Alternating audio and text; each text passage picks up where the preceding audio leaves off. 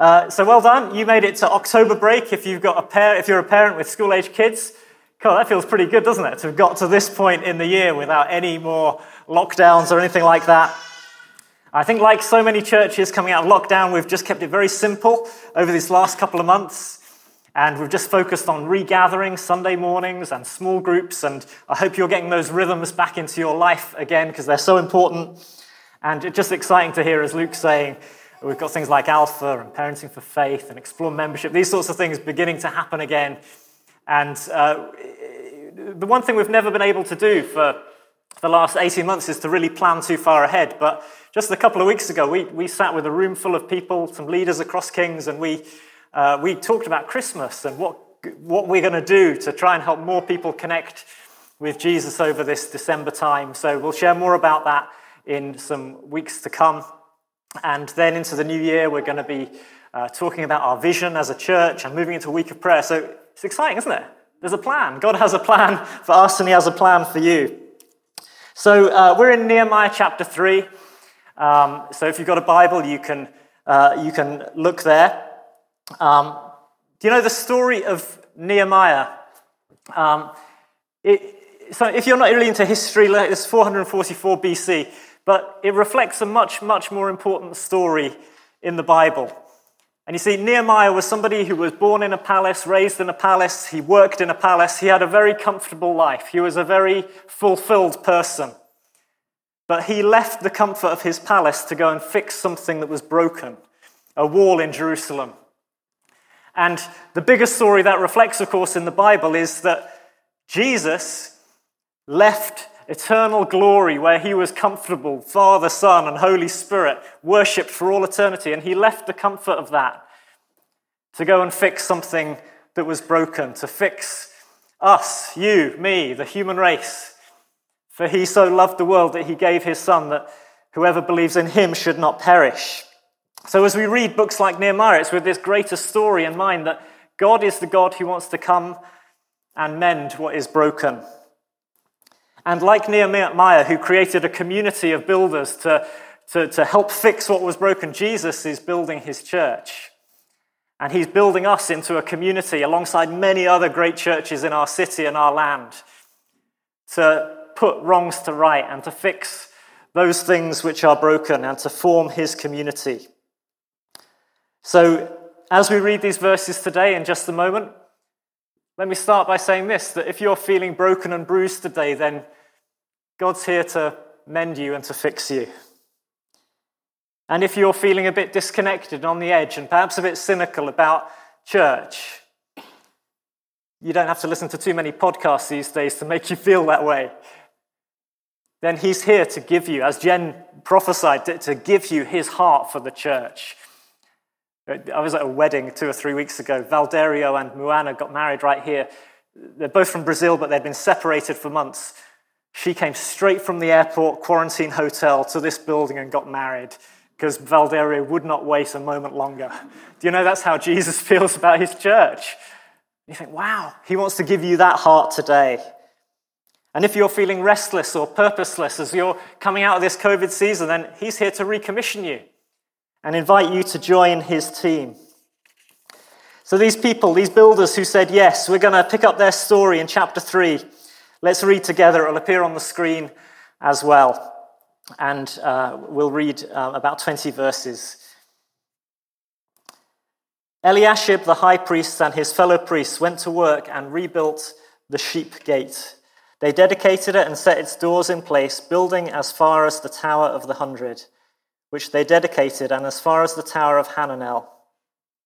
The men of Jericho built the adjoining section, and Zachar, son of Imri, built next to them.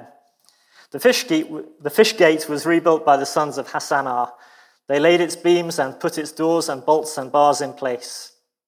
Merimoth, son of Uriah, the son of Hakkoz, repaired the next section. Next to him, Meshullam, son of Berechiah, the son of Meshab-Zabel, made repairs, and next to him, Zadok, son of Bana, also made repairs. The next section was repaired by the men of Tekoa, but their nobles would not put their shoulders to the work under their supervisors. The Jeshanah gate was repaired by Joiada, son of Paseah, and Meshullam, son of Besodiah. They laid its beams and put its doors with their bolts and bars in place. Next to them, repairs were made by men from Gibeon and Mizpah, Malaysia and Gibeon and Jodan of Meroneth, places under the authority of the governor of the Trans-Euphrates. Uzziel, son of Harhiah, one of the goldsmiths, repaired the next section, and Hananiah, one of the perfume makers, made repairs next to that. They restored Jerusalem as far as the broad wall. Raphael, son of Hur, ruler of a half-district of Jerusalem, repaired the next section. Adjoining this, Jediah, son of Haramath, made repairs opposite his house. And Hattush, son of Hashabniah, made repairs next to him. Malchishah, son of Harim, and Hashab, son of Pahab Moab, repaired another section and the tower of the ovens. Shallum, son of Halohesh, ruler of a half-district of Jerusalem, repaired the next section with the help of his daughters. I think his sons were playing FIFA. Next to him, so verse 20, just to finish off, next to him, Barak, son of Zabbai, zealously repaired another section from the angle at the entrance of the house of Eliashib the high priest. Next to him, Meremoth, son of Uriah, the son of Hakoz, repaired another section from the entrance of Eliashib's house to the end of it. So there you go, that's Team Nehemiah. That's the people who built these walls around Jerusalem, led by him. And today we want to talk about Team Jesus. Okay, from these verses, who's the team that Jesus is building and putting together for his purposes right now? And we're going to do that by looking at these people whose renown and contribution outlasts their relatively obscure names and short earthly lives. So you don't have to look very far in the list to see who's in the crowd. There's men and women. There's those who are in full-time paid ministry and those who are not. There's different ages and stages. There's different people from different towns and villages and places. There's people with different trades. There's goldsmiths and perfumers. There's people with no skills at all. And there's people who are representative of all of society, from those who are aristocrats and half-rulers of districts, and those who had no responsibilities at all. Isn't that amazing? The diversity of that crowd. Yet this is the kind of church that Jesus is building in our day. It's a church filled with different sorts of people. If you come in today and you're feeling like, well, I don't feel like everybody else here, well, good, I'm so glad you're here, because we need you here in this room today and in this community. Yet, you know, sometimes when you read a passage like this, you think, so what am I supposed to get out of it? It just feels like a jumble of names, am I right? Difficult names. I was expecting a round of applause for getting them all right, by the way.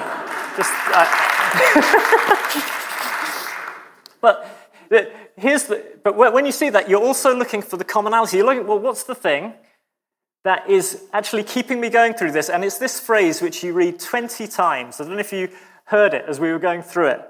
It says this: next to them, next to them, next to them, next to them, next to them. So you've got all these different people, a whole different crowd, but they're all working alongside one another. They're doing something together.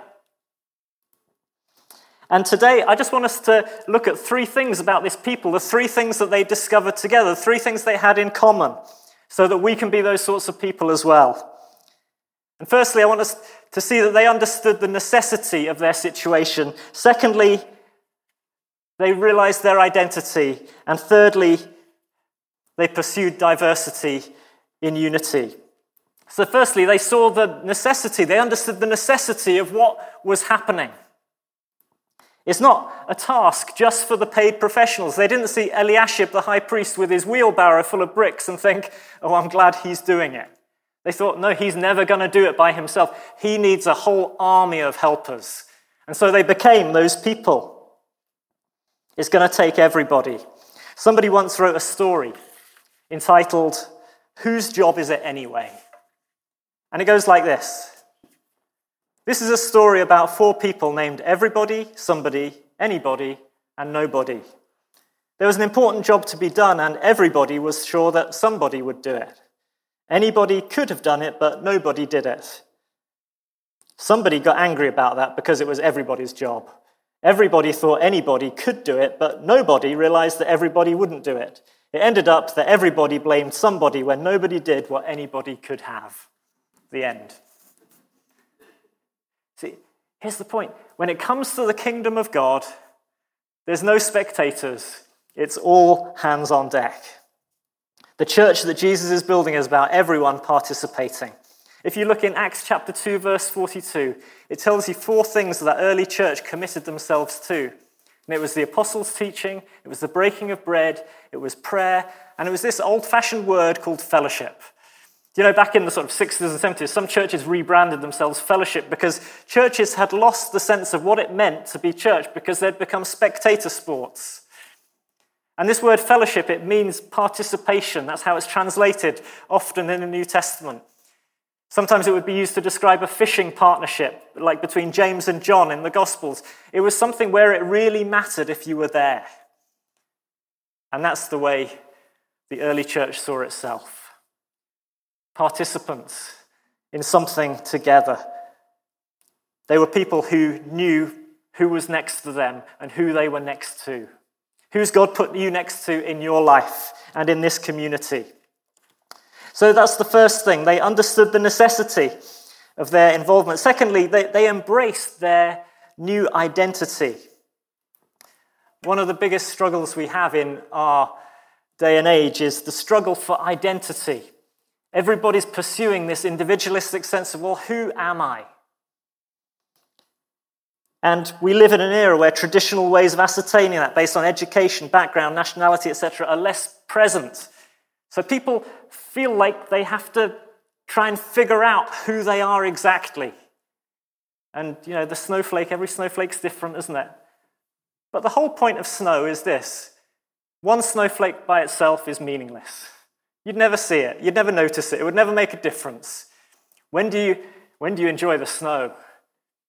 It's when it's layered thick in millions and millions of snowflakes. It's the togetherness that brings the identity to the individual. We tend to answer the question individualistically, but the answer is discovered in unity. And what you find is when we read these verses, I don't know if you noticed that little crowd of people who didn't seem to want to do the work. Did you notice them? The nobles of Tekoa.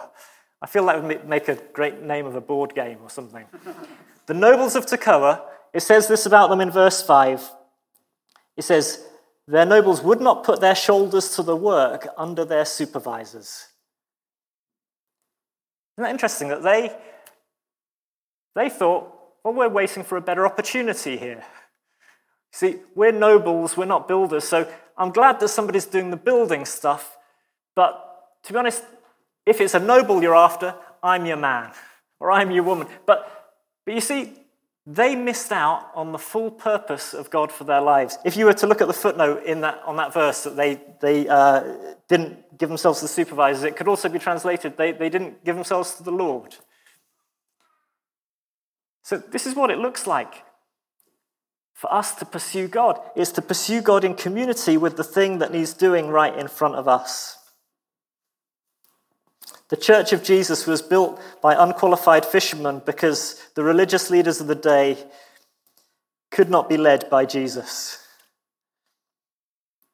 In 1 Corinthians 1 verse 26, it says about the people that God chooses.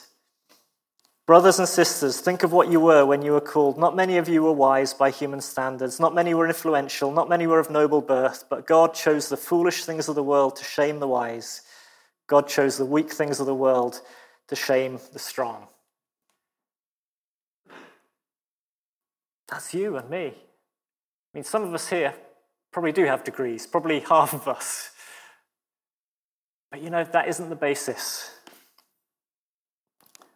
Not which town you're from, not what you're studying, not where do you live. Our identity surpasses all of that.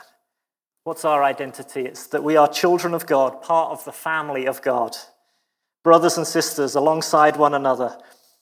This is where we fit in the world, and that's what distinguishes us from the world.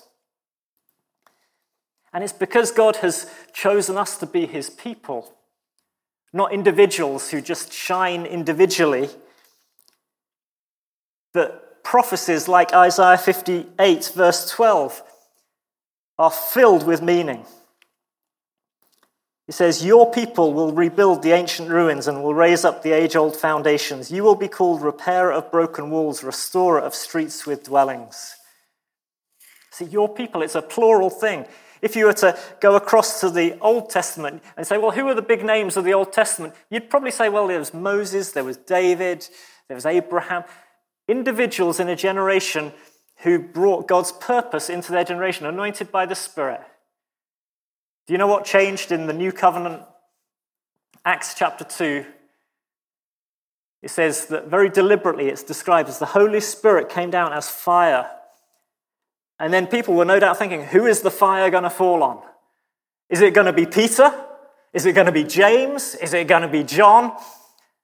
And then this fire, it separates out into 120 little flames, and it comes on all of them.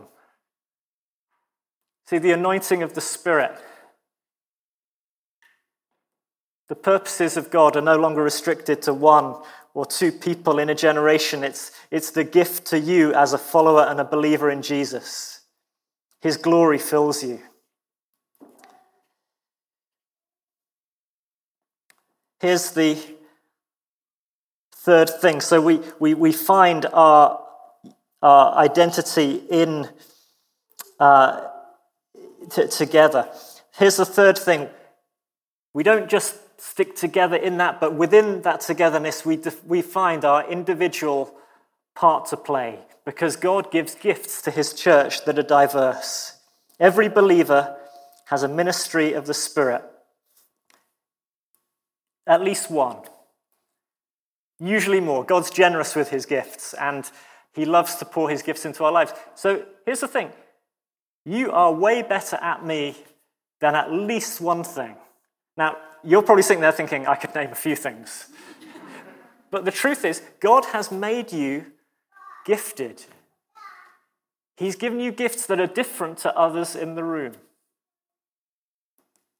And that's an exciting place to be.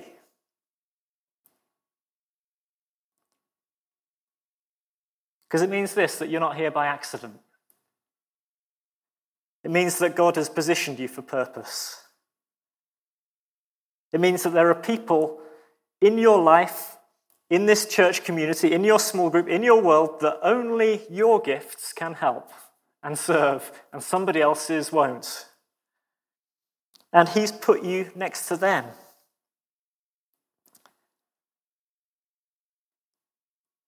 In your neighborhood, in your university, in your workplace, in your school, in your home, on that Zoom call that you're doing this week, who's he positioning you next to? And for many of us, we go through the gift lists of 1 Corinthians 12 and Romans 12 and Ephesians 4, and we think, well, I'm still not sure exactly what my gifts are. Does anybody here ever just wonder what their gifts are? Give me a wave if that's you. Yeah, I think most of us just spend decades of our life figuring that out, don't we? Here's the thing, don't waste your life thinking about what your gifts are. That's good to get to grips with that. But I want you to point you to a really great example in the verses we read today of somebody who didn't really know their gifts, but they got stuck in anyway. Because it strikes me that life is full of people, three types of people. There's people who overextend themselves all the time. There's people who manage to keep their serving and their life within their God-given capacity. And then there's the third group of people who don't quite know what to do. And so they don't always get stuck in as much as they would like to. And you see those three groups in this story that we read today. You find Eliashib, the high priest, and his crew, they go off to the sheep gate to rebuild it, because that's an important thing to get rebuilt. And then you've got some other people, and it just says, well, they just built a bit outside their house, and they built a bit outside their house, and they built a bit outside their house. And Eliashib, the high priest, he must have thought, well, I hope somebody builds a bit outside my house, because I'm busy doing the sheep gate. And you know somebody did. And you read about them in verse 20. Two heroes called Barak and Meremoth. And it simply says this about them. They didn't have skills. They weren't half rulers. They weren't goldsmiths. It just says, Barak, son of Zabbai, zealously repaired another section from the angle of the entrance of the house of Eliashib, the high priest. And Meremoth did the same thing. Do you love that? Here's somebody who says, I don't know what my gifts are, but I'm just going to do it really, really zealously and enthusiastically.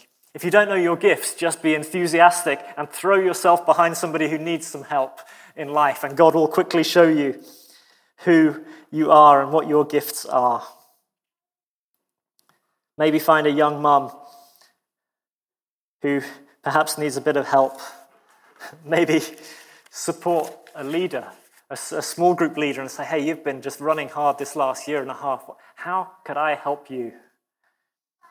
It seemed to be that leaders were cared for from within the community in Nehemiah's day, and I think that's such a great model in church life. I know for Julie and I, we feel very well cared for in this community. Do you know, my small group leader actually came to me the other day, and I'd missed a few small groups, and they said, Dan, I just noticed you've missed a few small groups recently. Everything okay? And I said, oh yeah, I've been really busy. Just had so many meetings, had to do Tuesday nights. And unapologetically, they said, well, I just think you need to prioritize properly. and it was coming out of a place of care, because I think it's not good for you to not be in our small group community regularly.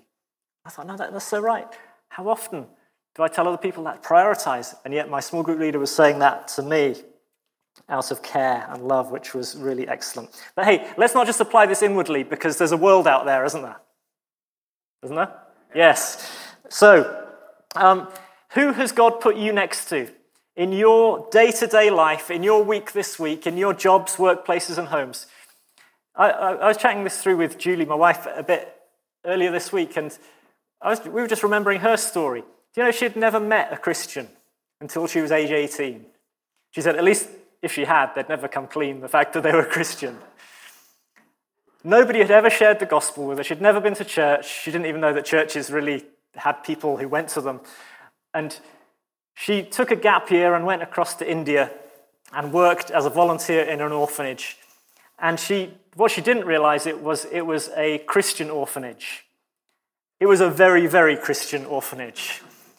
And she found herself being read the Bible and having to lead prayers and do all sorts of things that she had never, ever done in her life before.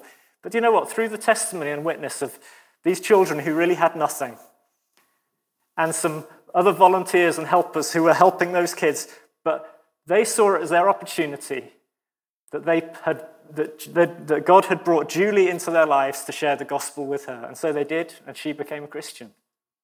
And she came back to the UK. I met her at Newcastle University back when we were students. And she honestly thought that there weren't any Christians in the UK. She said, well, I've never met them. And we started meeting each other. But then out of that, in the first couple of years of university, Julie led 5 people to Christ who all got baptized. And it wasn't that she saw herself as an evangelist, it's just that she saw the necessity of just being a Christian with people that she was alongside. And she led her best friend to Christ, she led her course mate friend to Christ, she led 2 of her flatmates to Christ, and she led her mum to Christ. Now, who's God put you next to in this season ahead? God has put you next to someone. Maybe take a moment to think about that just now. In fact, let's just take a moment to respond.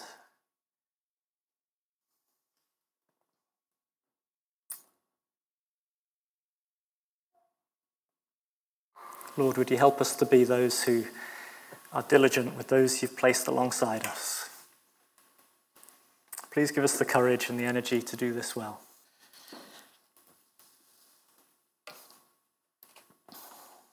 This is what I just felt God wanted me to do right now. In Nehemiah's day, there was just big piles of rubble, and there were stones that were just fire burned. If you've ever tried to burn rocks, they just disintegrate. And the enemy has said about Nehemiah's wall, said, well, it'll never get rebuilt because the rocks are just good for nothing. And this new community that God's building, it's called a house full of living stones. I just felt there were people here today who felt like they weren't good for the task that God wanted them for? Do you just feel like you're fire damaged and that you feel like you don't belong? And I just feel that God wants to minister to you for a moment. You feel on the edge. You feel rejected or expended. And Jesus wants to recommission you and repurpose you today and assure you of his great love for you. And he doesn't reject you. And this builder Jesus, his hands are soft. He's good with people like you. And I'm going to do something a little bit unusual. I'm going to sing you a song. And we were in a men's prayer meeting on the other Friday morning, and Sandy Deans was leading it, and he said, hey, we're going to pray through Psalm 42 today. And Psalm 42 is a lament, and I thought, it's 6:30 in the morning, Sandy. I don't want to lament at 6:30 in the morning. But do you know what? God met with us as we just started crying out to God about some of the stuff that's been hard, some of the things we'd found difficult over the last couple of years. Some of us have never taken an opportunity to lament and say to God, this has been difficult. But as we did that, hope sprang up in our hearts. And the men's prayer meeting at the moment is an amazing place to be. Come on a 6:30 on a Friday morning. There's a women's one as well that you can also join, which is also amazing. But so anyway, I started thinking about Psalm 42, and I just felt God gave me a melody and a tune and some words. I'm not the best singer. I'm not the best songwriter. I'm not the best piano player. And my wife is looking at me terribly worried at this point. But I'm just going to sing this over you, and I just want you to take a moment to respond, to think about what's been taught today, and to let the Holy Spirit minister to you. So here we go.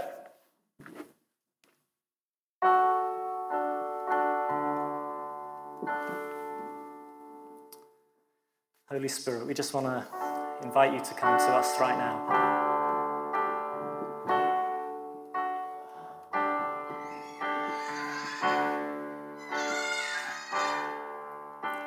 I long for you, O Lord, for you the living God, and through the veil of tears I will trust in you alone. I think of days gone by when I sang salvation songs. Restore such joy to me, Lord. Let me sing your song again. So I so downcast, oh my soul, put your hope in him. Why so restless, soul, he's your peace within. I will praise you for your faithfulness. You're my Savior and my God. You're my Savior and my God. When I walk the lonely path, when I know the fiery trial, your deep calls out to deep. You pour your love all over me. And when our trials turn to gold, when we see you as you are, no pain, no tears, no sorrow, my Jesus making all things new.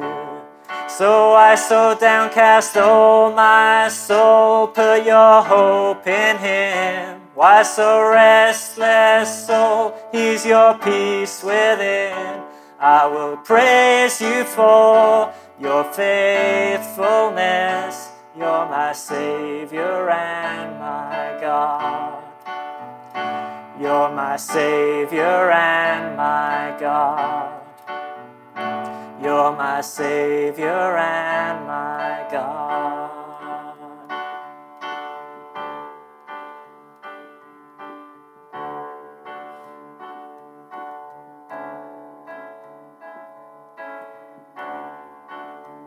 Lord, we just thank you today that you have come to fix what is broken.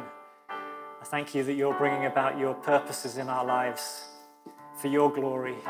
Thank you that you take what is dust and turn it into useful living stones for your glory.